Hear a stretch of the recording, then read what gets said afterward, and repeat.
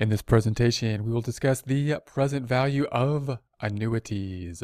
When discussing present value in general, we said we want to picture, and we still want to picture when considering present value of an annuity, the idea of having two time frames, now and in the future, and the choice as to whether we would rather have the money now, $100 today, versus $100 in the future. And we know that we would typically rather have the $100 today. In other words, today's value is typically worth more. If we had the money now, it would be worth more than the same dollar amount in the future. Or thought differently, if we want to have the same value to us today and in the future, the dollar amount we have today will be less than the future dollar amount. In other words, we would need to be given more money in the future to be equivalent to the less money that we would get in today's dollars. That's going to be the kind of concept, the central concept with present value and future value that we want to have in our mind. Now we want to differentiate the present value of a single sum. If we were going to present value just one number, taking a future value and bringing it back to the present value terms versus the present value of an annuity. An annuity means we're going to have a series of payments. We're going to have a series of payments, and that's going to constitute an annuity. Now, if we're considering an annuity like these $100, they would have to be an even series of payments. So if we have an even series of payments over an even interval, like yearly type of payments, then we can use an annuity formula, which is in essence just a variation on the present value type of formula. So we could do one of two things if we had an annuity in this fashion in order to present value it. One, we can use the old method we have and use and basically present value each year out. So if this represented 3 years of $100, we can present value each one of these years and then add them together using our present value formulas. Or we can use another technique, which would be an annuity calculation, and use an annuity formula in order to get to our calculation. So in other words, if we took our present value formula, we can basically add together these three payments and say we have the present value of period 1, period 2, and period 3, and add those together. So in essence, we're saying if we're going to get $100 a year from now, 2 years from now, 3 years from now, we're just going to apply the present value to each of those years, bringing all of those years back to the current dollar amount, the present value, and that's going to be one format that we can use to calculate this. And this is going to be useful with capital budgeting, capital projects, because we're going to have cash flows out into the future, and we're going to want to pull them back into the same basic dollar amount, the same time frame, today's dollars, the time at which we're going to make the decision. So in this example, if the rate was 10% and we had the $100, then we can add this into our formula, the 100 over 1 plus 0.1 to the 1, 100 over 1 plus 0.1 to the 2, 100 over 1 plus 0.1 to the 3, and we get to the present value of 248.69. So that's going to be kind of around what we should expect, because note that if we have the cash flow of 100 times 3, you would expect it to be 300 if there were no time value of money involved. If these are the three payments and we want to bring them back to the current time period, and we want to measure them in today's dollars, then you would expect it to be something under the $300 amount. It's common to get a little bit confused about the present value versus the future value. So note, when we were thinking about the present value, it's useful to have a scenario, a common setting that we would put this in context in. In other words, if we were thinking about the future value, we might be thinking, oh, these are going to be investments we put in $100 each time period. We're trying to think about what the future value would be at the end of that time period. That's not what we're doing here. It might be best to think of an investment type of project that we're putting money in, $100 in year 1, $100 in year 2, and $100 in year 3. And what we want to do is decide whether or not we want to do that in the current time period. So we're trying to make those payments, although they don't all happen in today's dollars, so that we can make the decision as to whether it's going to be a good idea or not. So when we think about the present value, it's often useful, as we will be doing with capital projects, to think of these outlays possibly as expenditures. We're making a payment in the future, payment in the future, payment in the future.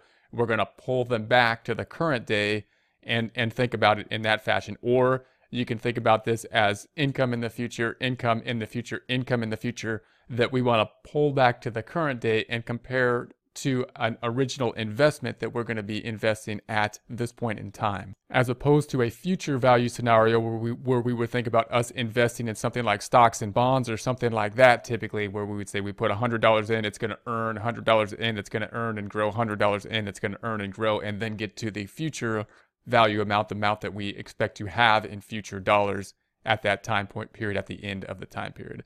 So our present value of an annuity formula is going to look like this. It's going to be a bit more complex here, of course. And for this reason, in practice, we don't typically use the present value of an annuity formula. We're going to use Excel, or we're going to use a financial calculator. Even in schools, they don't typically require you to fill out the formula or use the formula too much, because in practice, it's a lot more useful to know the concept and then use the tools, which usually includes Excel. So this is going to be the formula that you may have to use, and it's good to have an idea of it and know of it, so that when you do see the formula in terms of presentations such as this, we can understand what it is and what it is in relation to the same types of calculations that can be done in other ways, including the tables, which are often used in schools, because that allows us to use a simple calculator without having other kind of functions that they may not want in tests, and still do it in a similar fashion as we might do in practice.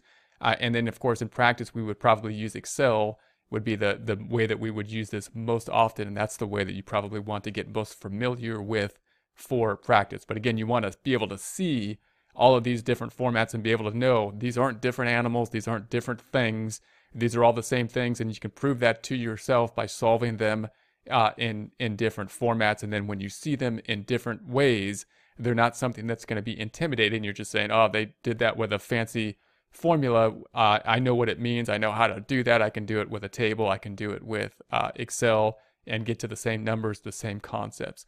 So here's going to be the table, which we often use. So there's 3 ways to do it. We've looked at a formula, and then typically in schools, we're going to use these tables because that allows us to do how we would typically in practice and not have to use the formula. We're not concentrating on math in terms of math for math's sake.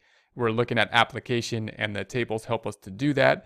So remember, there's 4 tables usually. We're looking at present value tables. This one, we want present value of an annuity. So anytime we have multiple payments that are the same, we may be able to apply the present value of an annuity. We've got the rates up top. We've got the periods on the left-hand side. So we're going to be picking then the 10% and the 3 time periods. So that's 2.4869. And note what we have here is something that we would kind of expect to have, right? Because we're talking about 3 periods. 3 periods, if we had $100 was our amount, times 3, you would think it would be times 3, you'd have $300, because we're putting $100 in every year for 3 years. So in this case, it's got to be something that's lower than 3, but above 1, clearly, because we're talking about something that's going to have to be less than $300 to present value it, discounting it at this 10%. We'll also talk more about this 10% and where do we get to this 10% in future presentations. That's going to be our discount at this point in time. So it'll be given now. We'll discuss where that comes from a bit more in depth in a later presentation.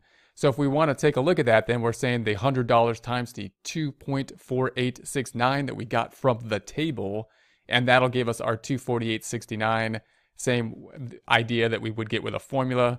And this is the way we would most likely see it probably in schools and testing type of situations. Now, the most useful way to do it in practice will typically be Excel. And we really want to know the present value of an annuity, present value of one. They're really the same functions. They just are used a little bit differently, which is nice for us to be able just to learn that one item. So we're going to go into formulas. We're going to go into the function library group, and then we're going to insert function. This will help us to search the function if we don't know it, or if we want to use the formula box to help us to enter it more easily. We can type in present value. We're looking for the PV, which was the same present value as a present value for one formula. We use the same function for the present value of an annuity, which is nice. So once we know the difference, how to calculate them both, we can use the same PV function, and that could save us some memory space on that. So we're going to say the rate is going to be the first thing we need. The rate is in cell B4. So we have B4. Rate is 10%. So 10% given here. And then we have the number of periods. That's in cell B2. The number of periods, we're saying years in this case, which will be 3. So B2, we have 3 years. And then we have the payment amount. Now, last time we didn't use the payment amount because we weren't doing an annuity. We were present valuing 1. We put a 0 here, and then we used the future value.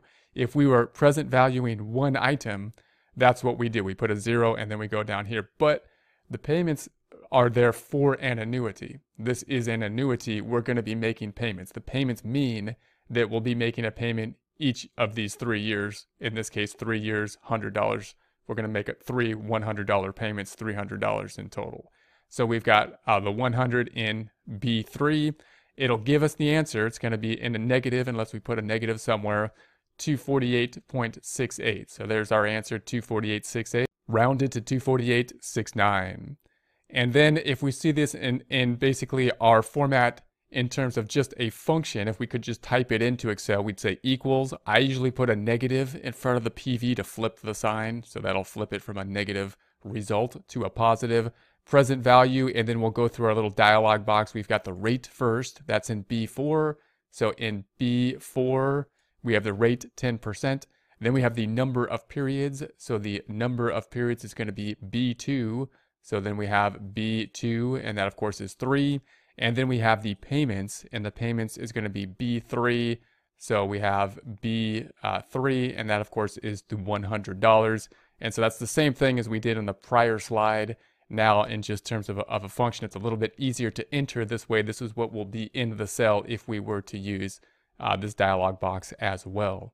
Remember that we can use the same present value function. Now we can use the same function for the present value of an annuity. And then if we need to look for some other factor within that formula, we can use the goal seek feature. So for example, if we had this data up top, if we knew the number of periods, if we knew the payments, but we didn't know the rate, and we knew what the present value should be, then we could basically say to Excel, I want to use the present value formula here, use the present value formula to find what the rate would be. So we'll basically enter the formula here, and then we'll use goal seek and say, hey, tell us what the rate is based on the present value formula here. And we'll say, hey, Excel, make this number be what it should be by changing this cell.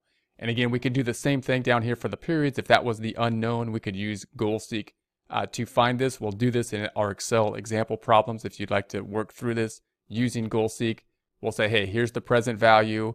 We know the 10%. We know the payments are 100. We're going to enter the formula for the present value here, and then ask Excel, would you please make this be what it should be? Because we know the answer, but we want to use it in a formula by changing the periods.